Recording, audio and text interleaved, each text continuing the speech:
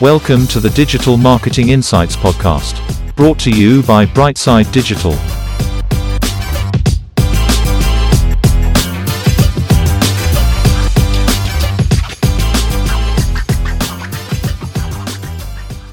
Hi everyone, welcome to the show. I'm delighted to say we have Lisandra here today, who's a public relations and marketing specialist. Lisandra, how are you doing? I'm good, Tom. How are you?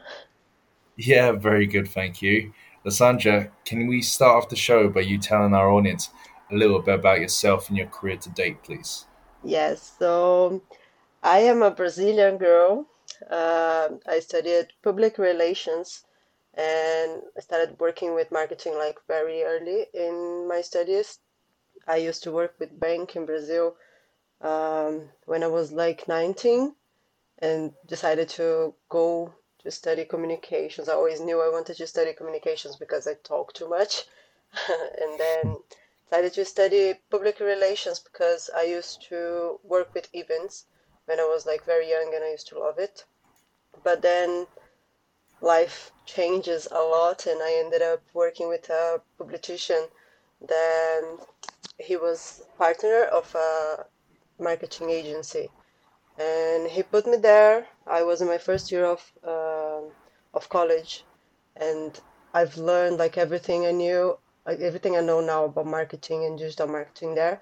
And it was just the beginning for Brazil on politicians getting votes from ads and stuff on internet.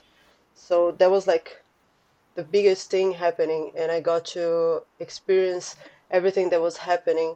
And because of this experience of learning with the agency about digital marketing when it was just growing, and in the politician area, I ended up working with mayor for 2 years just before I come to Ireland.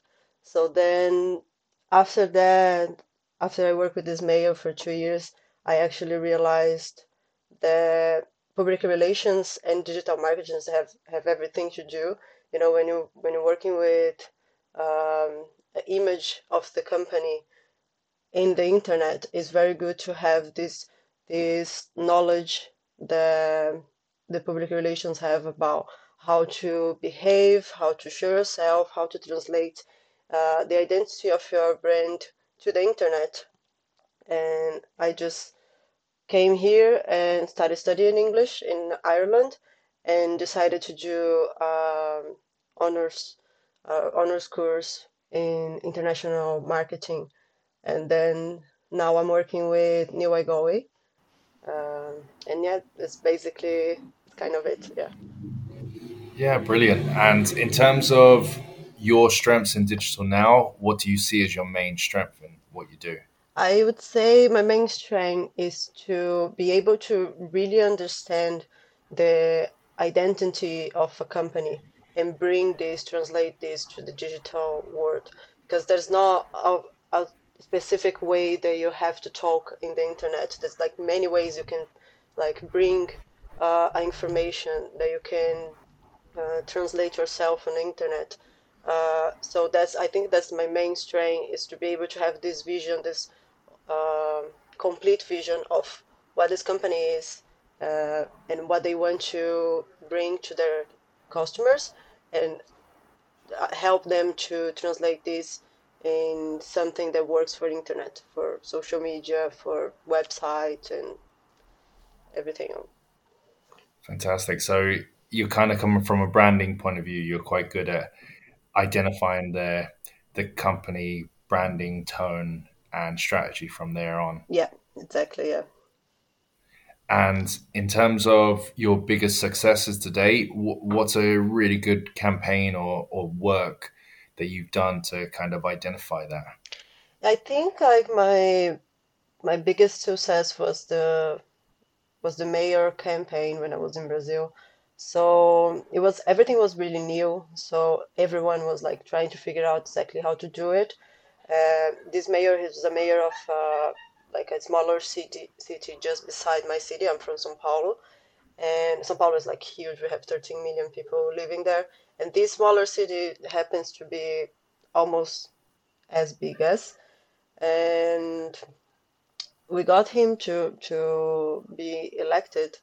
And then after that, we came from like a social media person that was not, he was not a politician at all before this, so he had like no public image at all. And then we brought him from like a non-existing Facebook platform that was the biggest thing by then, to over 70,000 people following, and then just went growing and growing. Like over 2 years, we did a lot for his image and making him actually like appear in the internet as a super modern politician for the city. That's incredible. He grew to 70,000 followers on which particular platform? Facebook.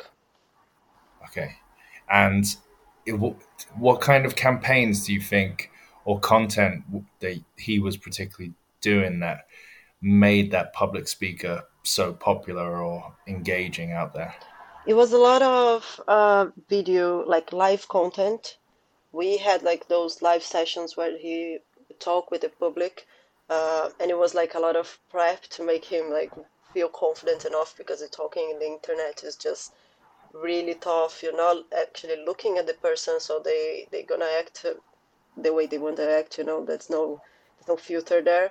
And but I feel like that was what grew his platform so fast, was being there, putting his face there, showing up all the time and it was an age that, like, for internet, no one would be showing themselves so much. Like, the stories was just starting and in on Instagram, so people were not used to just go and make videos about them all the time in their daily life, or just like go live and talk with people, even more politicians.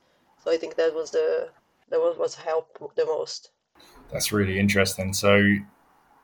I can imagine it'd be quite hard to market for someone, in a political space, and obviously a mayor is someone that has quite a big influence in a city. So, was there policies that you had to work with? How did you market that side of things?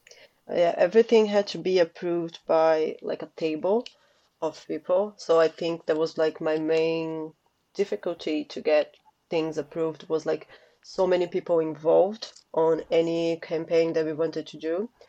And of course, we had to like have filters for like specific things couldn't be said, or people like, even like, if someone was asking a question with a certain tone, we had to filter those kind of things. It was like, um, it was like just always being always paying attention in what's happening in the internet. Like, I couldn't turn off for a minute. So my phone would be every time, like, I would be always receiving messages and stuff, and I would have to actually look at them, because to make sure that I could see what's happening in the city, and fill fill up the mayor with the information. And then, like, protocol wise, I was kind of free because it was just me. I was the only social media working for him. They had like social media working for the city hall, and I was the only one for him. And we had like this relationship where would work together, help each other, but we had to work separately. I couldn't use like the designers of the city hall to do stuff for the mayor, because like technically I was working just for him. I was hired just to work for him, which was good because I got to learn so much about design, because I had to do this stuff myself. So I I would learn from the designers there, but I couldn't like actually get them to do this stuff for me. But I had like some freedom.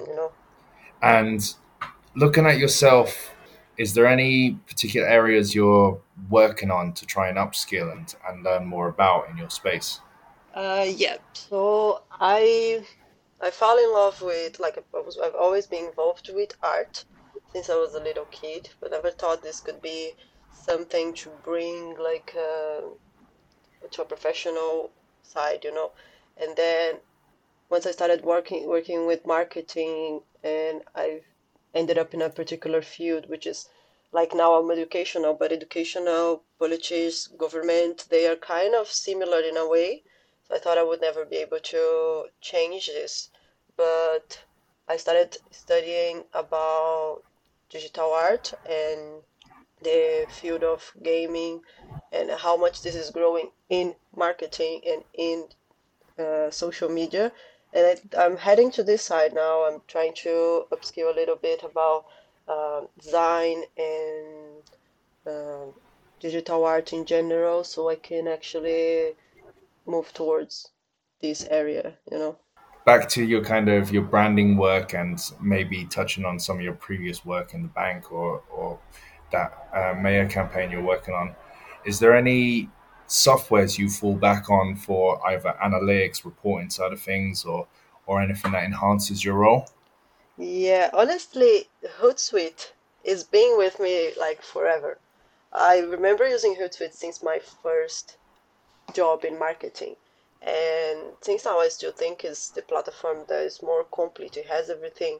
You have your analytics, you have your programming, you have calendar, you have everything in one platform. So it's I think that if you like if you don't have too much budget, you have to choose one software.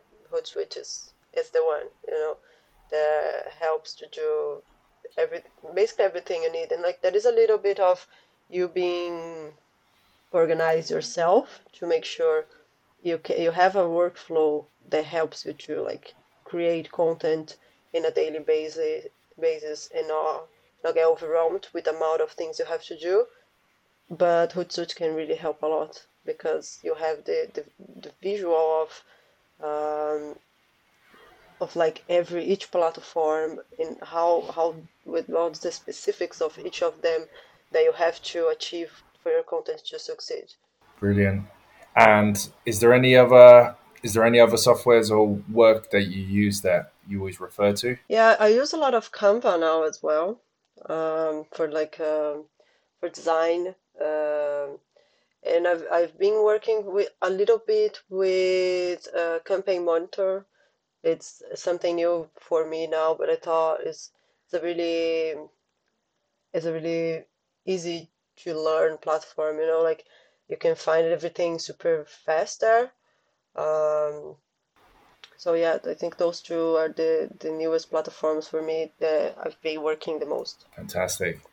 And looking at the digital industry as a whole, is there anything that really excites you that might be coming in the future? Yeah, I think like I think we are walking towards the video life, you know. Like no one reads anymore, no one like paying much attention in pictures anymore. It's just video content is taking over the whole internet, and I'm very curious about how this is going to turn for companies that don't have the service that they can see themselves on being like on TikTok or Reels, creating those fast videos and funny videos, and how they're gonna adapt to that. Because I feel like there is still a little bit of a resistance in certain areas to actually uh, release, you know, the tension when it comes to content and be a little bit more fun and be a little bit more entertaining. Understand the difference between uh, selling content that sells and content that make your audience to be faithful to you, to be always following you. And I think that's what excites me the more is that the internet now, because of these changes, these videos, it's like molding how the company has to react. It's not anymore company creating content that they think is good. It's the people saying what they want, and the company has to adapt to like actually achieve those expectations. You know. Do you find yourself spending more time on TikTok and Instagram and things like that? Have you noticed your habits or what they're trying to do there? Oh yeah, definitely. Like I even think I spend too much time in Reels now. I'm not as much like addicted to TikTok the way I am to Reels now. I think just because I was always so used to Instagram, so because of my generation, I didn't get to like really experience TikTok as much. Like I don't spend as much time there, but Reels definitely. I just spend like so much hours looking and scrolling and saving so much stuff as well. It's like my brain is always picking trends and stuff that can be used in the future, and I'm like, even if in my own platforms, I'm always looking at trendy and sending to myself so I make sure that I can use this in the future. That's really interesting. So, really, I think you're making the point as well that the likes of Reels and TikTok, those kind of short snippet videos are the most engaging on social media and need to be focused on a lot more from a business point of view. Yes, definitely. I think that's where the attention is, and that's where all the platforms are moving towards. And also, like after Instagram released the news that they want to become now a company focused on video, and they want people to create video content.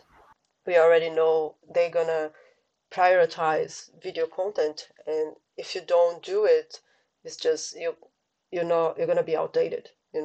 So I think that that's where we are moving for, and it's really exciting because there's so much that can be done.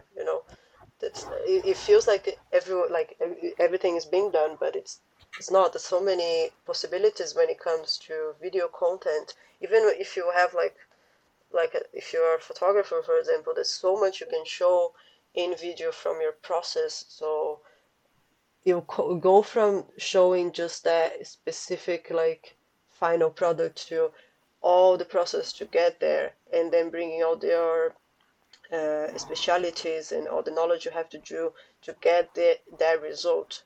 And this is only possible if you have video content.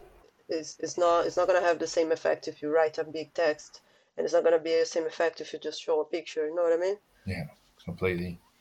And lastly, Lysandra, we always ask the same question on the show, which is if you could bottle up one personality trait that you have yourself that you could pass on to others, what would it be? I would say is to be persistent. To I'd say like I'm the kind of person that when I settle my mind in doing something, I never give up. Um, and I'm always like trying to find. I'm not. It's not that I am stubborn. I'm really persistent. Like I find different ways to achieve the same uh, objective at the end. So I think if I could pass this on to other people, would be like just don't give up. Sometimes things looks very hard. Looks that there's no solution, but there's definitely something. You just have to be patient and keep trying. That's a brilliant answer. Lysandra, what a beautiful way of ending the show. Thank you so much for being on the podcast. Thank you so much for sharing your story and insight. Thank you very much for having me. I had a lot of fun.